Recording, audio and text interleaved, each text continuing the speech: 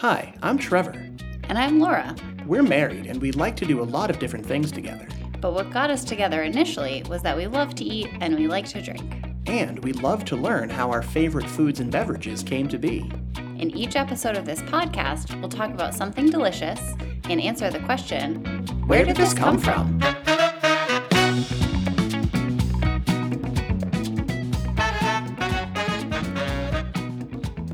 So, I feel refreshed after a unscheduled but much needed week off from the show. I don't know about you.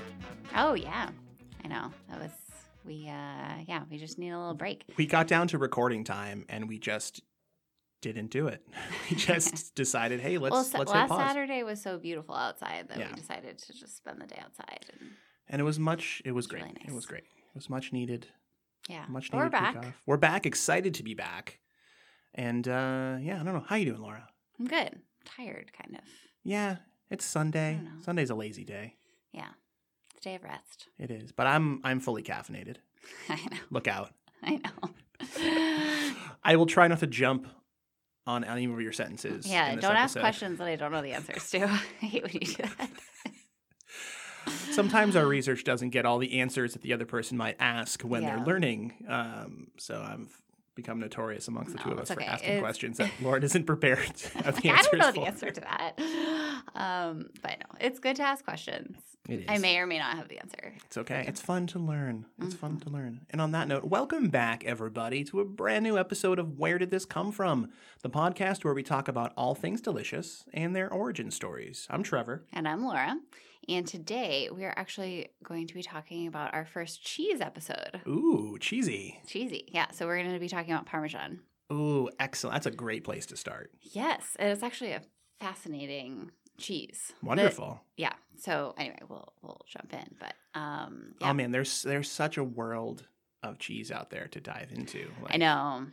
It's one of the only foods because we did Burgundy last season, and I talked a lot about, AOP and AOCs and regional delineations for wine. There is just as many, if not more, for cheese. Yeah. And we're one of the only countries in the world that doesn't have, like, cheese regions, if you will. Well, and so we'll kind of get into this, but Parmesan is one of the most imitated cheeses in the entire world. Imitated. And only true Parmesan cheese is Parmigiano Reggiano, which is from a certain region in Italy, the Reggiano region. But most of the Parmesan cheese that we see in the United States is not actually Parmesan cheese. So it's like Parmesan style cheese? Yes. So where is the Reggiano region in Italy? So it's Emilia Reggiano, and it's sort of a large region in the northern part of Italy, and it includes the provinces of Parma, Reggio Emilia, Modena, Bologna. Welcome to Bologna. Bologna. And Mantua. And those are just some of the cities, I guess, that are in this region. Okay. But the whole region is called Emilia-Romagna. Gotcha. That I know because of wine. Yeah, and it's a huge. It's massive. I mean, it's a really huge region. But the pastures of this region are kind of where, it's where the cows have to be from. Gotcha. So we'll get into sort of like all the specifics. I have derailed the conversation. Derailed me. That did not take long. I'm sorry. So the history of Parmesan starts back 900 years. Wow. So Benedictine and Cistercian monasteries started dairy farming to help survive the harsh winters of northern Italy. Interesting. So like many other parts of the world, they would use the warm months to sort of cultivate and stock up for the colder months. And these monks were exposed to some more education and more knowledge than the average citizen. So they were implementing sort of these conservation principles to make food more durable and nutritious and last longer. So they began doing raising dairy cattle as part of their sort of regular chores or work life. Interesting. There's so much of that in like monk sects around the world. You see, like we talked about Burgundy with wine, and beer. Belgium, the Trappist monks for beer. Wow, they really just like whatever was the most necessary around them. They just kind of like figured it out as needed. Yeah, so they sort of perfected the art of creating this hard cheese that was aged and then could, obviously last through the winter months, but was also pretty nutritious. So the ingredients have always basically been the same. So it's water, milk, salt, rennet, and the ingredients list on several websites said patience. It has to be aged for quite some time. So you might go into this, but I'm going to ask anyway because I've always been curious. I've always just accepted that I knew what rennet was, but I don't. Like I know the word is like it's something that is always involved with cheese making for the most part, but I've never really dug into what it is. So it's curdled milk from the stomach of a calf. Oh, wow. So it contains rennet and like enzymes that are used for curdling milk. Is that where like the cultures come from? Is that what that is, or is that different? I don't know. Okay. Interesting. It's from the calf. Now I wish I hadn't asked what rennet was. Yeah. I mean, I don't care. I'm still going to eat cheese, but. Yeah. It's basically like enzymes, and it helps sort of the cheese do its thing. Cool. So, the ingredient list really hasn't changed much. So there's 5 ingredients and one of them is patience. Yeah, so the monasteries were spread through these pastures between Parma and Reggio Emilia, and they were mostly used for raising milk cows. Mm-hmm. The salt was always from Celso Maggiore, which obviously helped the product keep for as long as possible. Right. The first written history of Parmesan comes from a notarial act from the 12th century. Monks apparently used Parmesan to pay their landlord, I guess. They would basically pay their rent with Parmesan. Yeah, we're out of money, but would you care for some cheese? Yes, and it was called in this notary document. It is called Caesius Parmensius. It was big enough to be able to pay rent with. Wow.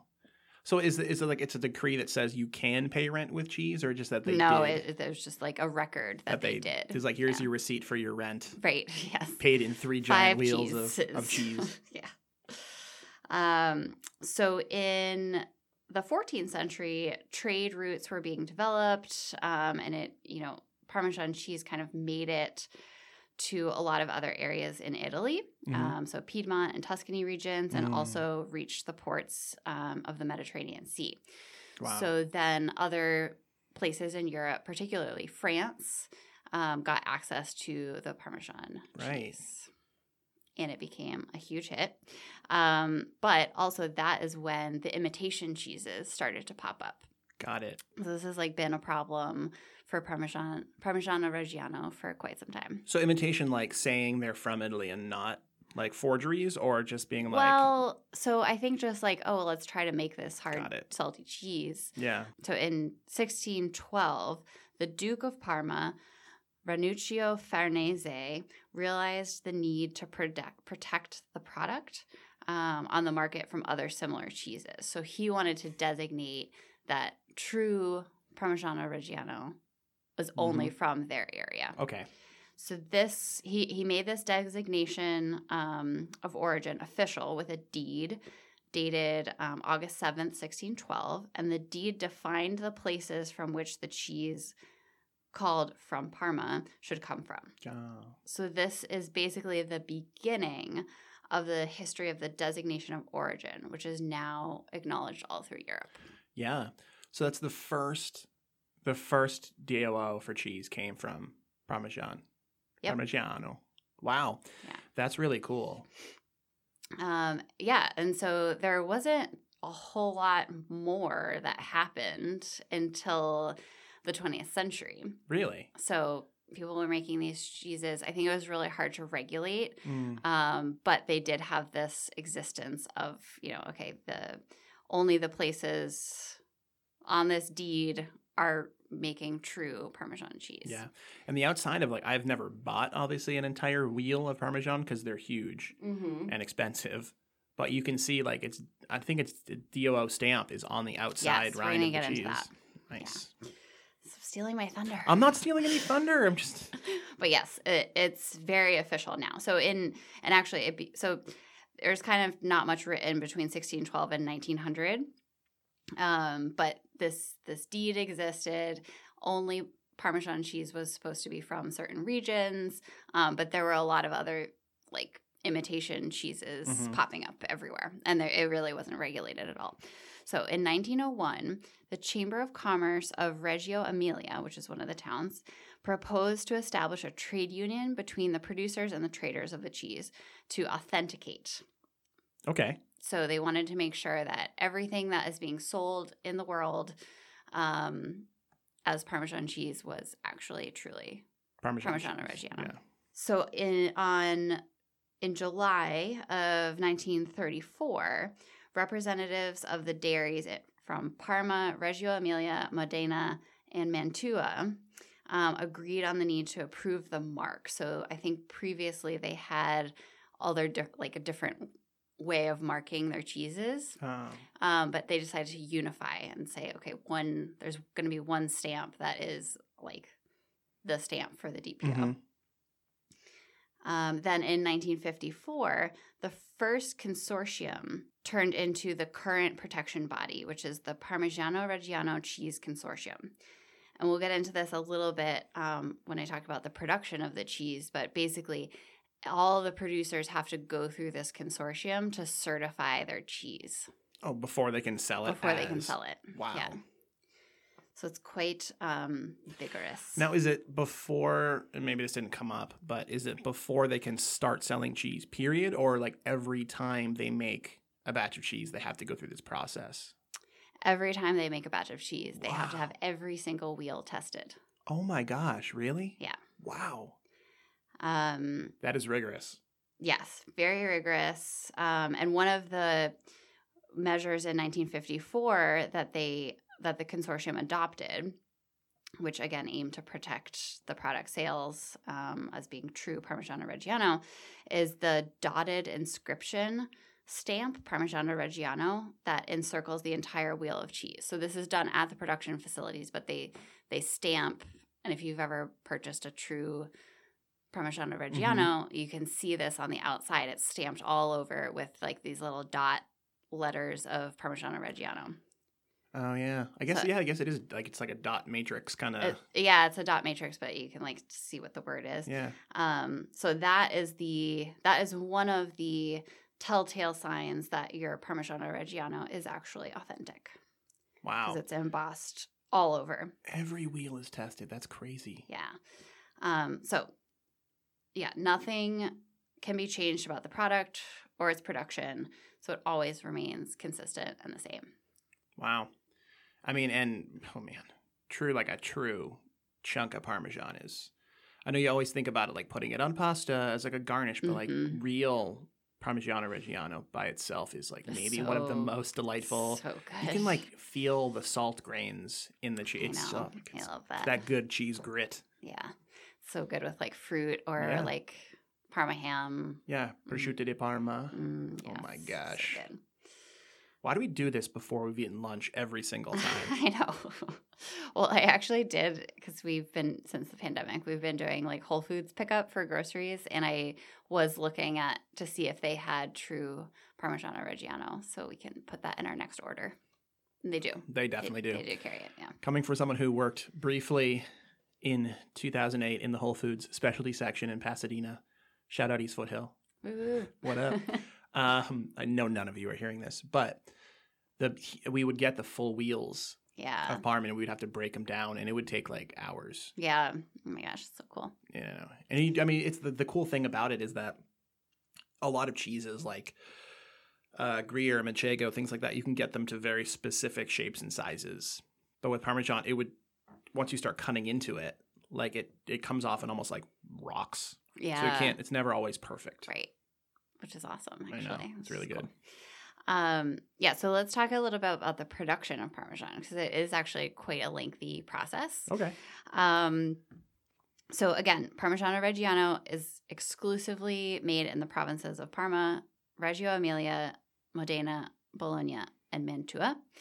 And the feeding of the cattle is like the first part that is regulated. So they have to be, all the cattle have to be fed on locally grown forage. They have strict specifications on the use of like different types of foods, animal flour, all that stuff. So the cows are regulated. Okay. And it usually depends on the production of the regions, but there are 3 breeds of cow that are usually used. So Frisian, Red, Reggiana, or Bruna cows. Naturally. I know. I thought they just Google what those look like later, but cow brand cows. yeah, dairy cows. But those are the 3 types of cows.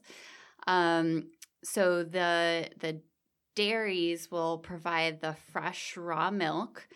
Usually it's the day's prior milk, so it's like 1 day old. Day olds. Day old milk. Is that discounted like bagels and donuts? I don't think so. I don't think it's the same. I think they actually want it to be 1 day so that it starts kind of, I don't know, doing its thing. Start doing its milk thing? Milk-wise, yeah. It's milk thing. Like like the cultures are Gotcha. getting ready for cheese making. So they go into these huge copper vats, and the milk slowly coagulates with the addition of the rennet and the whey starter, which is part of what's there from the previous day's processing. Gotcha. So 550 liters of milk, which is 145 gallons, are needed to produce each wheel of Parmigiano Reggiano. What? Yeah, it's a lot. 145 gallons of milk goes into what are how big are the wheels? Google break. So the average Parmigiano Reggiano wheel is about 7 to 9 inches high and 16 to 8 inches in diameter and weighs about 84 pounds. Oh my gosh. Which is big, but It's that's big. still a lot of milk. It's a dense cheese, but 145 gallons to make an 80-pound wheel of cheese. Yeah. Wow. Yeah. That's so much milk. Yep. No wonder it's expensive. I know. Well, and these are not just like huge dairy farm, No. like, hyper manufactured milk. It's, No, they're grazing like the naturally. best milk probably in the world. Yeah. So in these huge copper vats, the curd forms and is broken down by the master cheesemaker. So it's all a manual process. And they're broken into like mini granules with this tool called the Spino. It kind of looks like, the blender bottle. There's like that metal thing that like it's shakes. Like the whisk ball. The whisk ball is kind of like a giant version of that. And the cheesemaker is just basically stirring this giant vat of milk. So it's like a giant curd. whisk. It's like a giant whisk, but it's a ball shaped. Like a sphere whisk, yeah. Yeah. Wow. There's actually a really cool video on ParmigianoReggiano.com. Here you can see this. How long does it say? How long because he was constantly stirring it? Or is it like that's actually a good question. Like they do mention that in the video, but I didn't write it down. Stir occasionally. No, they're doing it like pretty constantly, and it has to get up to a certain temperature, like 55 degrees centigrade. Well, that's warm. And I think they're doing this for like several hours. Wow, it must be the jacked arms. Yeah, probably. Yeah. So once it gets to that 55 degrees centigrade, the cheesy granules start to stick to the bottom of this cauldron, and it forms a mass. And then after an hour of it forming this mass, the cheesemaker removes the cheese mass from the bottom and cuts it into 2 twin wheels. And then it's wrapped in a linen cloth and then placed in its mold. So that it's casein plate. All right, so they're molded. It's put into a mold. They're not like shaped.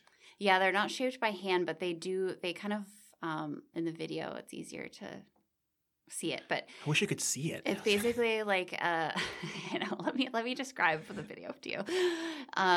So it's like this giant bath of milk, and then they have almost this like bar that goes across, and it's this linen hammock thing. Oh, cool. Basically, and the cheese mold, that's the cheese mass that is formed, is like hanging in this hammock, and that's where they cut it into two. So it kind of does get this like rounded shape to it while it's in its linen cloth.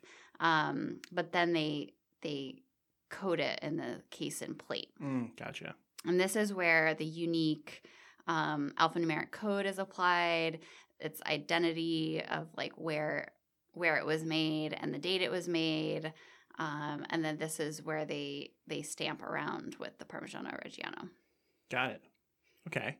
So every batch, specifically in this video that you saw anyway, every batch that they makes 2 wheels. Well, they have like a ton of the vats going at the same time. But one basically. like it's a double batch basically. It makes 2 wheels. It's like yes, yeah. Yield 2. Yeah. So then after a few days, the wheels get immersed into a salt water solution. And so those are soaked, and it salts the cheese by osmosis. Oh, cool. And this is the last piece of the production cycle before it goes into its maturation period. Ooh. So the minimum maturation is 12 months. And that is the minimum for all PDO cheeses. And at this point, that's when they can decide if the wheel is worthy of its name, and then gets certified, or it gets kind of downgraded. The cheese can also be stored up to 24, 36, 40 months or more. Wow. So there's a lot of different like aging I don't know if I've ever characteristics. had a 40-month Parmesan before. Yeah. So if it gets downgraded, it doesn't I'll get thrown. into that. Okay. I'm sorry. I'm curious. I'm curious about a great many Tell things. me all about the cheese. No, I will tell you that. Stop asking annoying questions. Okay, so this part was actually my favorite to read about. So this person called the battitore, which literally translates to the hitter, is employed by the consortium that I talked about before. So it's like an outside party who is coming in to your cheese production facility to make sure that your cheese is worthy enough to be certified. Independent inspector, if you will. Basically, yeah. Interesting. So this person, the hitter, has a tiny little hammer, and they basically tap all the wheels of cheese to make sure that it is making the right sound. So it can't be like too hollow in some places, or they're trained to hear what the cheese is supposed to sound like to make sure that it's like solid. And they're listening to the density. They're listening to the density. Wow. That sounds like it could be something that's so subjective. Yeah, well, they're like very heavily trained. And I think the only way to get into this profession is to be an apprentice to one that's already existing. Wow. So they roll up, they open their little bag of tools, and there's their special little cheese hammer. Yeah, there's a video of this also. It's actually pretty cool. So before being certified, the beater kind of like does this test, and they hammers all the wheels that are 12 months or older aged, I guess. And they're looking for like the structural defects. So if it is perfect and, everything sounds good and the beater passes its test, it gets a quality control stamp. So the first category is Parmigiano Reggiano. So it means that it's the first grade. It's suitable to have sort of the hot. So they give it a hot iron mark. Okay. With the DPO, and then there's also like another stamp that goes on it. Does the inspector do that, or the inspector does that? Wow. He brings the stamp, or he or she brings the stamp with them, and they do that. They're like a cheese notary. Kind of, yeah, basically. The second category, so a medium grade Parmigiano Reggiano, is a cheese that could show minor defects in the structure of its insides or its rind, but that can still be okay as a table cheese. These wheels have a different iron mark, but they don't get the first grade. Okay. But what are they? They're not called Parmigiano Reggiano, though. I think they are. They're just called medium grade. Oh, okay. So, gotcha. Not the best. Yeah. And then the third category is a downgraded Parmigiano Reggiano. So sad. It does not comply, and this cheese cannot show any reference to the DPO. And they just sell it as cheese. Yeah. Here's some Italian cheese. I read somewhere that sometimes this one goes to like restaurants and stuff. Oh, okay. Wow. Because I'm sure like the downgraded Parmigiano Reggiano, or sorry, I guess it can't be Parmigiano Reggiano. But the downgraded cheese is probably still better than most of what we're getting I would in the imagine US. so. It must still be good. Yeah. I mean, they're not going to not sell it. Yeah. Interesting. Wow, that is so involved. It is really involved. Meanwhile, we invented Kraft singles. So, fun fact about Kraft, actually. Oh, no. In Europe, they legally were forced to stop selling their 100% graded Parmesan cheese because back in 1991, Europe finally fully recognized the DPO across all of Europe. Okay. So in that case, though, saying 100% Parmesan was no longer allowed. In the U.S., we don't recognize that, so we can still say this Kraft Parmesan, yeah. crap is 100% graded Parmesan. Yeah. Cheese dust. Which I am curious to look at the ingredients for that. Would because probably advise against it. I've actually never really liked that, but anyway. Wow. It's 100% cheese product. Pasteurized. Yeah. Pasteurized processed cheese food. Yeah. Another fun fact. So there's actually a museum at the Parmigiano Reggiano Museum, which is outside of Parma, that has an exhibit on all the imitation cheeses from other countries, and it fills an entire room. Wow. So we've been wild. Knocking off Parmesan cheese for a long time. Long time. Do you know, did it come up in the research at all if any of these like imitation styles kind of out of them were born an actual cheese style? Like it's not really. Like, in Switzerland they make Parmesan, but they call it this instead. Yeah. So some of the like U.S. ones, obviously Parmesan, Parmigiana, and Parmigiano. And this one guy wrote an article, and he was like, that's basically like saying like, you're having Vermont maple syrup. It's just like kind of a made up word. You're like, Maple syrup. This is close. Maple syrup coming from Vermont. So I think the imitations are probably like, I'm sure some of them are fine and they're good, but they're not true Parmigiano Reggiano. Right. Oh man, that is so, I can't imagine like the amount of black market Parmesan that's sold around the world. Yeah. No. Well, I don't know if they could get like true black market Parmesan. You want that downgraded Parmesan? You want that? Yeah, so very fascinating topic, and brings me like, I don't know, I know we've had like true Parmigiano Reggiano before, but probably not for a while. It is expensive. It is. I also really didn't know that if you buy like store brand grated Parmesan, like shredded Parmesan, it's not the real stuff. Not the real stuff.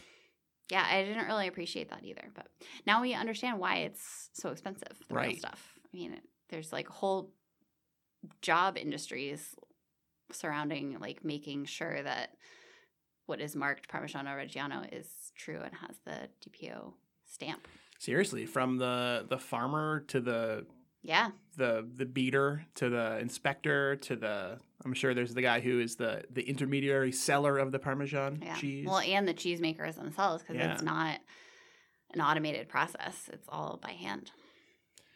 Definitely, like you said, the inspector has to be like an apprenticed Like it must be true across the board for pretty much every aspect of that production. Yeah. Wow. Crazy. Yeah, so that is all about Parmesan cheese. All of that goes into the thing that most of us just as a afterthought sprinkle on top of pasta.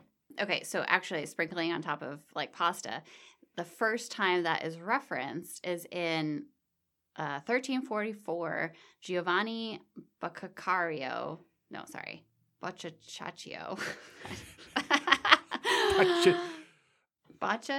It's Boccaccio. Sounds like there's a lot of C's in there. There's a lot of C's. Okay.